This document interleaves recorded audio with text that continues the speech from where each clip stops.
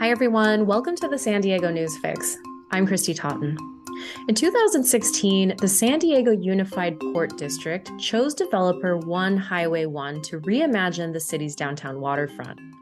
One Highway One came back with an amazing proposal to reshape 70 acres of prime waterfront real estate into a $1.2 billion project that has everything from hotels, business and education spaces, a beach, new tuna docks, parks, and more. Initially, developers said public money wouldn't be needed, but now the project has grown in size and scope, estimated to cost $3.6 billion. And developers now say they might need up to $550 million in public money.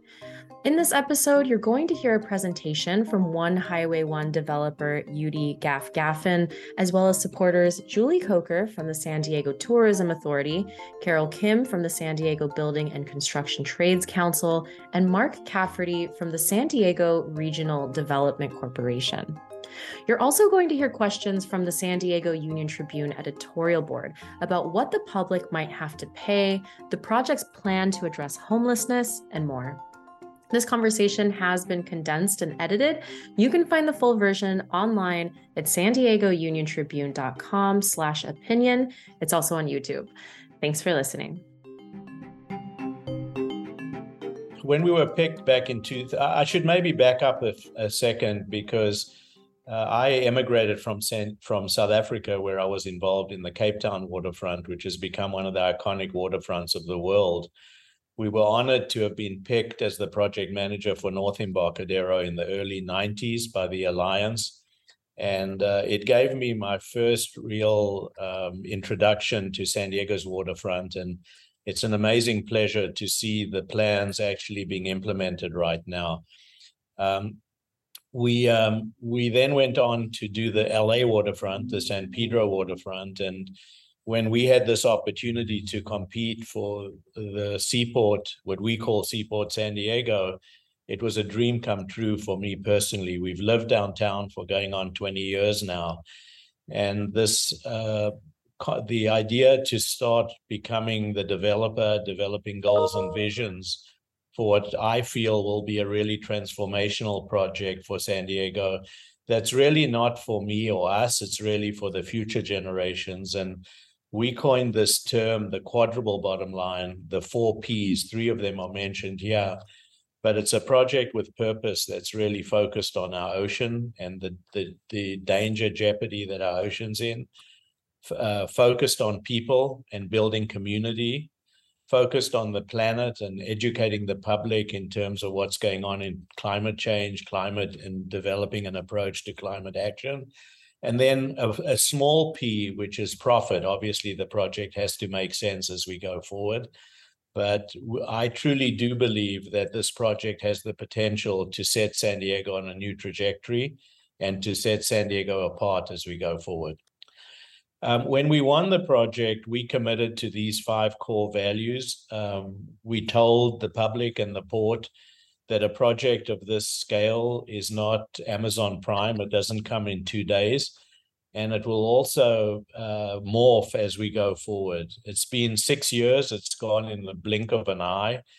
But we've stayed true to these core values, which is honoring the water, creating a world-class destination, really focusing on mobility, on land and water for all, so that we make this easy to access, developing parks and plazas that we'll talk about, but really celebrate nature and ecology that's authentic to our region. We've divided the project into 7 discrete blocks. It really was an attempt to make the project truly resilient from a timing perspective, where we think of this as a new district for San Diego, where the public realm can get built first. And then each block follows in the right sequence based on economic cycles, what makes sense in terms of logistics. But just walking you through, Block G is really now primarily focused on our commercial fishing industry. We made a commitment to revitalize that industry, and we've been working with them over the past 6 years. The most current iteration will be unveiled on next Tuesday. But that block is essentially set aside for commercial fishing. Moving on around, Block F is our Blue Campus and our full-service hotel. The building you see most to the north is really a combination of a world-class aquarium, where we've teamed up with Scripps, with Birch UCSD, a learning center, which is a partnership between San Diego Unified School District, UCSD, and us as the developer. It'll create career pathways for kids into the blue economy, both blue collar and white collar. And then on top of that is our Blue Tech Innovation Center. So that building will really provide an opportunity to showcase Scripps, to bring kids into that conversation, but also have them do internships in the Blue Tech Innovation Center building. Moving on around, we have our full-service hotel. Our hospitality component is really a cornerstone for this project, where we are really proposing to provide about 7 different price points for hospitality, with a major focus on affordable hospitality. So about 30% of our beds are going to be affordable beds in terms of a hostel and micro hotel. Moving on around, Block A is our iconic tower, which is going to not only become an attraction, observation platform, restaurants, event centers in the top half of the building, but the lower half will also be a themed hotel. Moving on around, Block B is our main reservoir for hospitality. It will house our hostel, micro hotel, select service and limited service offerings, but also an indoor concert venue that we plan to partner with the Shell, the Rady Shell, which has been so successful, to offer a different quality or style of venue and performances. Moving on around, you'll see our luxury hotel on Block C, which is planned as a 5-star luxury hotel on the water, which is not available downtown right now. The rest of the land area, the pink area, is public realm. It'll be open 24/7. We committed to 70% of the land area being public realm. We've actually now exceeded that. It was a stretch to commit to 70%, but we're actually started pushing between 72 and 73%, and I'll show you some images as we go through. On the water side, Tuna Harbor is now primarily, and has always been, commercial fishing. We had a lot more transient boating and recreational slips, but in listening to the community and to the Port Commission, that's been reduced to a fairly minimal amount now. In the corner marina, you'll see that we have about 40 slips there, but the rest of the waterside development has been cut back. It was felt by the commission and public feedback that we wanted a lot more blue water views. This is a view back from our revisioned Roco Park of the project. We've really tried to create a composition of buildings that do create view corridors to the water from this downtown buildings, but also enhance those views at the ground level from Kettner and from Pacific Coast Highway. We feel the project offers significant benefits to San Diego, not only a transformational project for downtown. I mentioned the public education, which is not available downtown. San Diego Unified and Scripps are very excited about this. It'll be offered to kids from statewide, not only San Diego Unified. So I think this opportunity to provide training in jobs on the water is going to be very significant for our community. Obviously, the increased public open space, which is really needed in San Diego.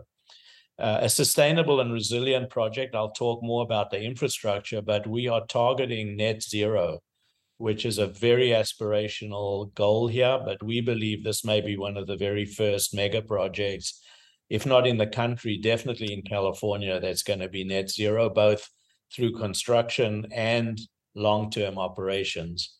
Obviously, accessibility for all. We'll go through the fiscal and economic benefits, and then setting up San Diego as a destination. And I'll let Julie maybe talk to that for a minute. Julie? Sure. Thanks so much, Gaff. Julie Coker with the Tourism Authority. And so The first thing I would say is our mission is to bring visitor demand to the destination. So we are the organization that is responsible for bringing visitors to our destination, whether it be for meetings, convention, leisure, or international. And so our voice and our focus is always going to be on advocating on behalf of the customer, and whether that's a leisure customer or a meeting planner. So having said that, we are extremely excited about the Seaports project and its ability really to enhance our destination. I arrived in San Diego in June of 2020. And so I would say that I'm just now getting the job that I actually applied for because we are a busy destination with demand visitors. And what I would say is to see in the next few slides, just really the outstanding vision in terms of how our waterfront can benefit from a public access and really provide more attractions for visitors. I think it's a much needed project. Not only do I work downtown, but I also live downtown. So having an investment in that downtown waterfront is extremely important. The other thing that we like about the project is the fact of that there are multi-levels in terms of budgets for folks to stay, as Gaff talked about. And so having a price point for families or single travelers or the more wealthier traveler definitely appeals to us. I think it's also something that we see as a demand generator for bringing travelers to the region. And I don't have to remind this group in fiscal year 2019, our TOT tax was $295 million. So being able to grow that demand is going to be extremely important. The other thing is, as we're doing visitor sentiment studies, we are hearing from visitors that they love San Diego. However, they're always asking what's new. And so anytime we are approached with that, we are a little bit gun shy, or if you will, or hesitant is probably a much better word in regards to what's new. And so having a project like this on the horizon really does speak to that need. And then the other thing that I would say is that we're finding with leisure travelers, they are really looking to explore unique experiences. And so this project speaks to that. And then the other thing I would say is that I think the project is really designed with just a really great mix of things to see and do, from the observation tower to the aquarium. And I also like the entertainment center and with that partnership with AEG. So it really does drive shops and restaurants and how our visitors can interact with the space.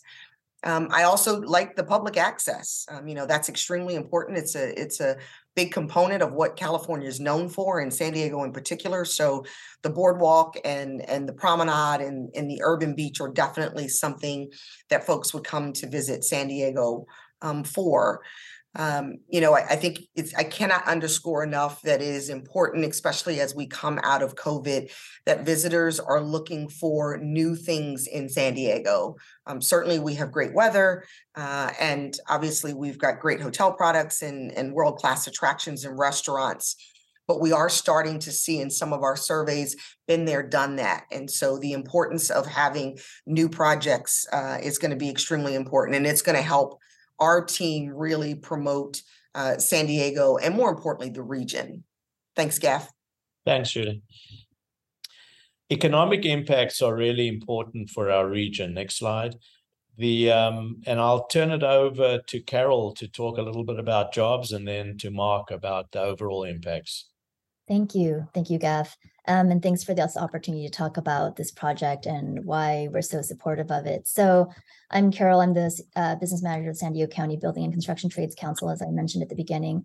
And this is a transformative project for our region. And it's also not just transformative as an iconic space that it's going to be, it can also be transformative to working families by providing people with income to support themselves and create a better life. So for me, jobs are top of mind, but not just any jobs. We're looking for really good jobs that pay a family-sustaining wage with benefits, that offer opportunities for growth and training, and that treat workers respectfully. And those are my priorities for San Diegans, and those are the types of projects that we get behind. So that's why I'm so excited actually about Seaport San Diego. From the very beginning, this team held discussions with labor about how we can make sure it benefits our local workers. And we're not talking about just a few jobs, we're talking about more than 25,000 on-site construction jobs. And then after the project is built, 4,500 on-site permanent jobs. And these jobs are located right in the heart of our region, meaning far less out-of-county traffic-ridden commutes that keep workers far away from their families and friends. And most importantly, we know from our long relationship with GAF that we can count on Seaport to work collaboratively with us. The developer has systems in place to prioritize businesses that hire local workers and that are owned by women, minorities, and veterans, and all the types of folks that we want to see uplifted and empowered in our economy. So I strongly support Seaport San Diego and believe it's a model for other projects and how to engage the community. And I can't say more about it than that. It's really been exceptional, the process for us working with them and partnering with them since the start. I'll hand over to Mark. Mark, do you want to touch on the economic impacts? Yes, thanks, Gap. And again, thanks everyone. I just want to kind of reiterate a little bit of what both Carol and Julie said, and always kind of make sure that we're rounding that out. I mean, Julie and Carol and I represent different elements of the same economy. And as a region, we really have to be focusing holistically on that. And I do think that this particular project, as Carol had stated, has taken a really, really mindful look. It's what was there already. And if you look down at this particular part of our waterfront, there has been a small amount of retail jobs down there. There have been some tourism jobs down there. There was a fishing industry that's gone through some significant changes. And Gap and his team have met with all of them, all those folks over and over. And we have an opportunity now to, in hearing from those segments of our economy, think about what they should look like going forward. Think about what the new retail jobs could look like. Think about what the new tourism jobs should look like. Think about what a new fishing industry, commercial fishing industry for San Diego can feel like and look like for those who have been working down there. But in addition to that, I mean, you see on the screen right in front of you, there's an enormous amount of tax opportunity for the city of San Diego that comes from a project like this. But for me personally, going back to what Carol said, it's creating the kind of jobs right now in San Diego that will help people live and thrive here. Those construction jobs that she talked about, those are the jobs that we need, not just short term on this project, but in multiple projects across the county. In an approach where we're thinking about people having the right kind of benefits, having an opportunity to work in the region, having an opportunity to make a sustainable and a living wage. But beyond that, I look at this and recognize immediately out of the gate what it could mean for small businesses in our community, what the construction would mean for small businesses in our community, women-owned businesses, veteran-owned businesses, minority-owned businesses, what it would mean for local businesses in San Diego County that oftentimes don't get these opportunities because the folks who have been working on this project have thought so mindfully about that. We know that if we can just shift more of the spend that we're seeing on construction projects and long-term projects to our local businesses, it can have a significant impact in growing the kind of jobs that we want to have in the region and helping people have the kind of lifestyle that they need. So while the economic numbers are hard and fast and they're right in front of you and people have run through these to see what the impact would be to the city, I just think that the impact to the broader economy, the impact to our downtown region, the impact to our community is what we have to be thinking about. And as Carol and Julie said, there's a lot of opportunity here in front of us. We have been listening to the community for a long time to really figure out what the future of this particular part of downtown could look like. And I think the vision that has been put forward is a thoughtful one and is a great one. These are some of our community supporters and partners. From the very get-go, we really put a lot of energy and effort into honest, authentic outreach. And it's led to these significant players in our city coming aboard as supporters and partners for us going forward. They're groups that we continue to meet with on a regular basis to make sure that what's being proposed has been pressure tested. We've got feedback on. So, whether it's the Maritime Alliance or the Bike Coalition, all of these groups are very much part and parcel our partnership as we go forward. We want to make sure we do this right. It's always been when Erwin Jacobs agreed to come aboard as one of the lead investors, I said, Erwin, what do you want? He said, just make me proud. And I think about it every morning I get out of bed. I think for me and our legacy and his legacy is to leave something that we can all be proud of. Next slide. So next steps, meeting on November 8th, next Tuesday. It'll mark roughly 6 years since we were selected. We've really rigorously followed a public process and prioritized public input. You can't satisfy everyone, but we've really tried to satisfy the majority of people and think about this as a project for all San Diegans, not just people who live downtown, but whether you in Barrio Logan, City Heights, or even Imperial, this project should make sense for you. And in closing, we respectfully ask and hope that we'll get the endorsement of your editorial board as we go forward. So with that, I'll turn it over to questions and any feedback. Yeah, I'd love to ask, you kind of touched on it at the end, but obviously the big question is the subsidy. $550 million is a lot of money. When the project was first advanced in 2016, there was talk of $150 million subsidy being covered by the costs of the project. And here we are now with a much bigger number. And, you know, I'm sure Andrew could tell you, he edits our letters to the editor and we all have seen them. There are people saying, why should the public spend any money in that space? Yeah. I guess the question too is why should the public spend any money in that space? Yeah. Totally appreciate that question. And I think it is the elephant in the room. And I just want to correct some of the things you said, is that we said there would be no subsidy when we originally proposed, and that we had assumed there'd be 150 million of public and private infrastructure. That number is now well over $1 billion based on everything we have found. So, you know, the issue we're dealing with is that the infrastructure costs have gone up very, very significantly. And at this point, we're not asking for anything. And to me, this isn't a subsidy, it's really an investment, because it's going to return huge amounts based on that investment by the city. None of it's for private infrastructure. It's all for public infrastructure.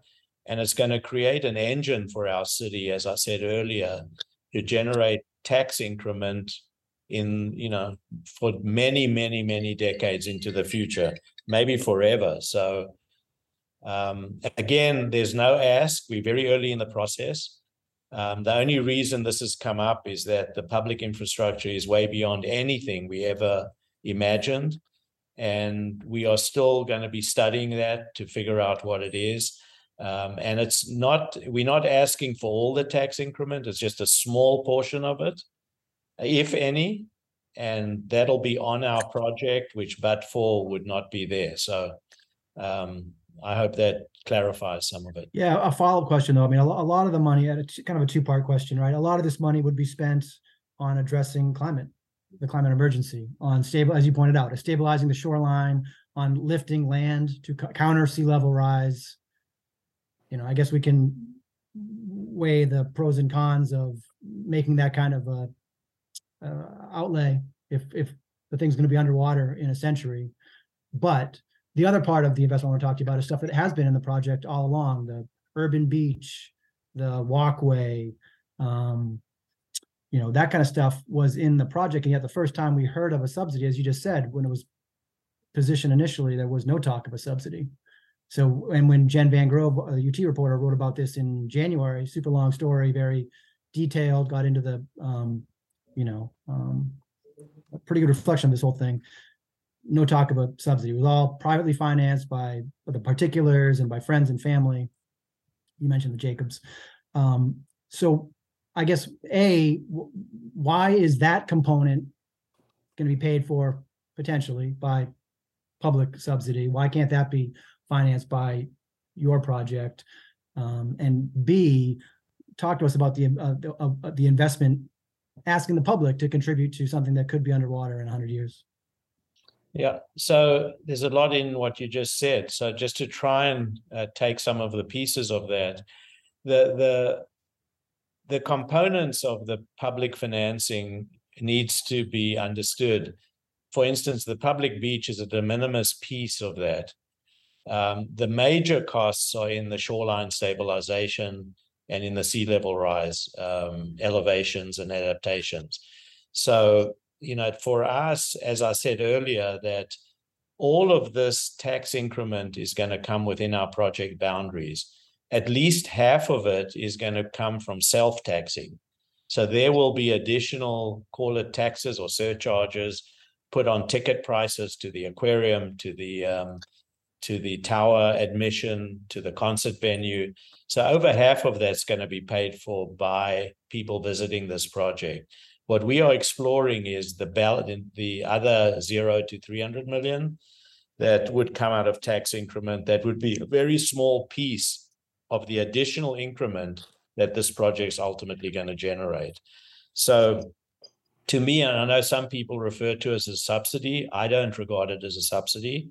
I think if this project didn't happen, that money would never be there. So there's still all the money that's going to schools, all the money that's going to other social services from taxes are not being touched. So what we are proposing is a very small sliver of the taxes coming out of this project, which are very significant to deal with this issue. And again, we're not asking for it.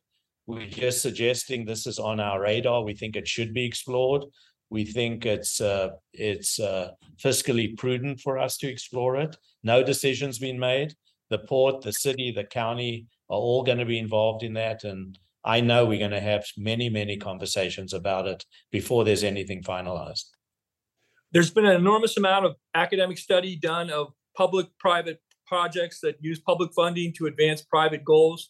And the overwhelming conclusion is that there's no easy metrics available to judge how well they work and how well they can work, to know how well they work beforehand. And one of the main reasons is that they often blur the line between legitimate public purposes and for-profit economic activity.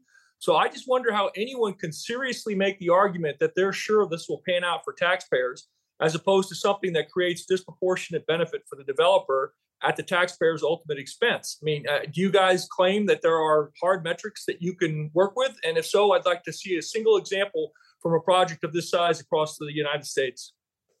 Yeah. So Chris, I'm not the expert in this area. I will tell you, I think we have the national experts in the area, both national and local. So Municap is one of them and Cosmont Associates is the other one. We've looked at many, many precedent projects. One in our backyard is Petco Park. I think there was a lot of controversy about Petco. But I believe today, if we look back, what would downtown be like without Petco? So, I personally believe, and we can have a separate discussion on this, that properly done public-private partnerships and properly vetted and validated and pressure tested, I think there are many, many examples that have led to not a one-sided equation in all of this. I have a question about something I haven't heard you speak of, and I apologize, I was a few minutes late to the meeting today. I'm Laura Castellada, and I mostly handle the commentaries. I deal a lot with the commentaries that we receive from the community. I haven't heard you speak about the homeless and the unsheltered population, and there seems to be a lot of people that are very unhappy with the way downtown San Diego is these days. I used to live there myself. It was a different era, it was a different time. And so I wondered if you have a plan, because a lot of those areas that you showed us in the sketches are prime locations for people to set up tents and to just go there because they have nowhere else to go. So I wondered about that. And also a second part of the question is, you speak as though you really are trying to make this for everybody, but when you speak about 5-star hotels, it concerns me that there's only going to be wealthy visitors to San Diego and one sector of the population that's going to be able to go there other than to walk or to sit on the beach and have to bring their own cooler because they can't afford a family of 5 to eat down there. So I'm hoping you can answer a little bit of both of those questions. Yeah, let me start with the last one first, is that we absolutely believe that this site has to address environmental justice and has to be comfortable for everyone. Just before this meeting, we had a meeting with a group called Women's Work. That's a group of African-American women who specialize at reaching out into our underserved communities to really understand what their needs are, what needs to be done to make the public realm comfortable, and really make sure that there's accessibility, whether it's public transportation or any other forms of access that makes this available to them. So we are going to be embarking on a pretty significant study to make sure that happens. We're talking about distributing free tickets for the attractions to those underserved nonprofits so that this can be open for them and they don't need to be spending a lot of money. We'll be making a lot of activation aspects of this free for everyone. So there will be and have been a lot of energy and effort made to address what you're talking about. It'll be done publicly. I'm hoping you can participate as we go forward. The issue of the something for everyone, this is a big site. I mean, this is probably one of the biggest sites around. And when we say everybody, you know, there is no 5-star accommodation downtown. We've taken one small corner of the site for the 5-star, for the luxury hotel.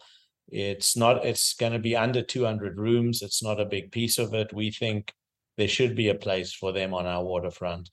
But the rest of it's all going to be there, from a hostel where you'll be able to rent a bed for, I don't know, $60, $70 a night in gender-separated rooms. There'll be a micro hotel where the room is less than 150 feet, and you'll be able to rent a room at, you know, $160, $170 a night. That's not available downtown. So I believe that'll bring a demographic to this project that heretofore has not been able to get here. So it's a true and honest commitment.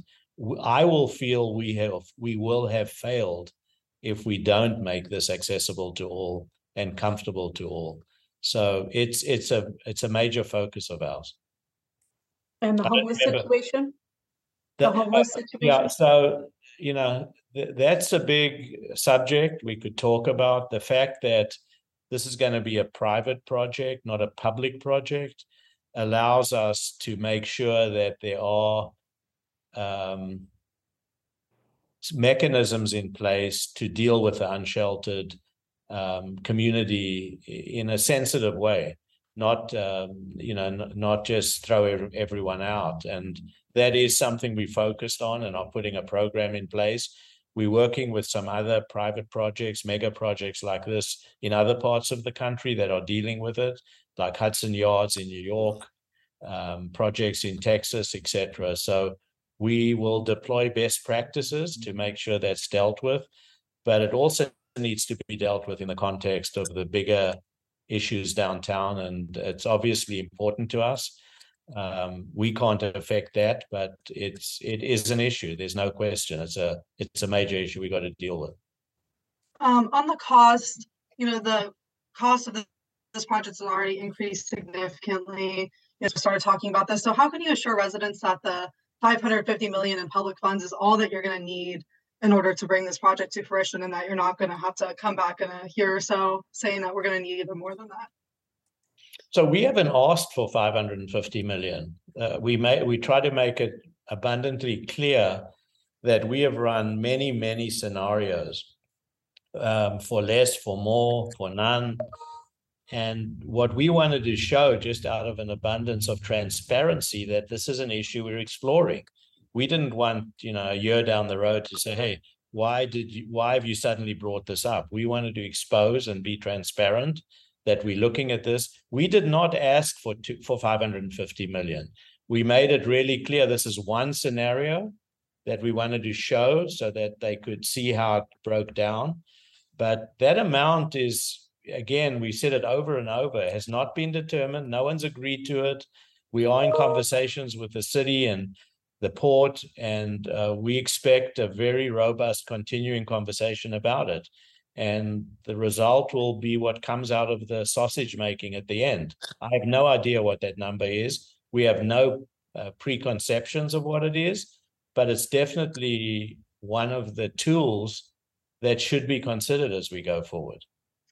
Thank you for clarifying that. I think kind of what I'm trying to get at here is, when we first started talking about this, there's no public funds. Now there is this number, and there's clearly a trust issue in the city of San Diego when it comes to these huge projects with the price tag. So how are you going to try to overcome that? So Bella, I hope I've been clear that, we've been accused of bait and switch, which I don't think is fair. We, in our original proposal, had $150 million for public and private infrastructure. It was our best guess at the time. Through our due diligence, which cost us tens of millions of dollars, we found everything I showed you. We had no idea what we were dealing with. So that number's over $1 billion right now that has to be dealt with. Whether our project happens or not, it has to be dealt with.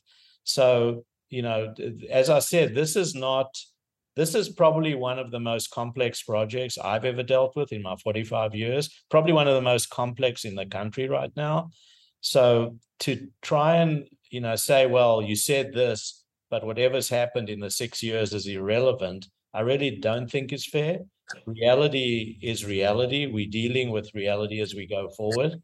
And I think we have to have honest conversations about it to understand the alternatives. One of the issues you're dealing with, obviously, is the property has a certain amount of nostalgia attached to it. Whether that's fabricated nostalgia or not, people think of that as Seaport Village, that quaint little place with the duck pond and the carousel, where downtown families can go and just hang out. I'm wondering what can you do to convince people that this will be as good or better as the place that they've come to love over all these years? Yeah, Andrew, I have the same nostalgia. I remember taking my kids there when they were babies. I would never tell anyone this will be the same as Seaport is today, but we are really working hard to try and keep it still authentic, the same kind of mementos or attributes that may be remembered, like the carousel. We're making a place for the carousel. We want our streets to be comfortable, to not be overwhelming in terms of its scale, to be indoor, outdoor, to have small stores like we have right now, to have those small stores be along the water, to have different districts of the retail feel different. So as we're planning it, one of the districts may feel a lot like a Seaport side street right now as we go forward. So, we're working to make this comfortable, to have it echo what is there today and not ignore everything. We want to have a duck pond. We've heard people love the duck pond there. We've heard about the carousel. So, Seaport Village right now, honestly, has outlived its useful life. Those buildings look great, but they are held together with duct tape and chewing gum. Those buildings are really falling apart. They're reaching the end of life, and something's got to get done. So we hope we'll be able to create something that the public can enjoy for centuries going forward, but it won't be the same as now. I guess my question is, at what point will you know if there's going to be a public ask for funds? I would say within the next year, as we resolve our financial models and we go through the CEQA process, maybe 18 months. So I think that's going to be a public conversation. It's not going to be behind closed doors, and we look forward to doing that.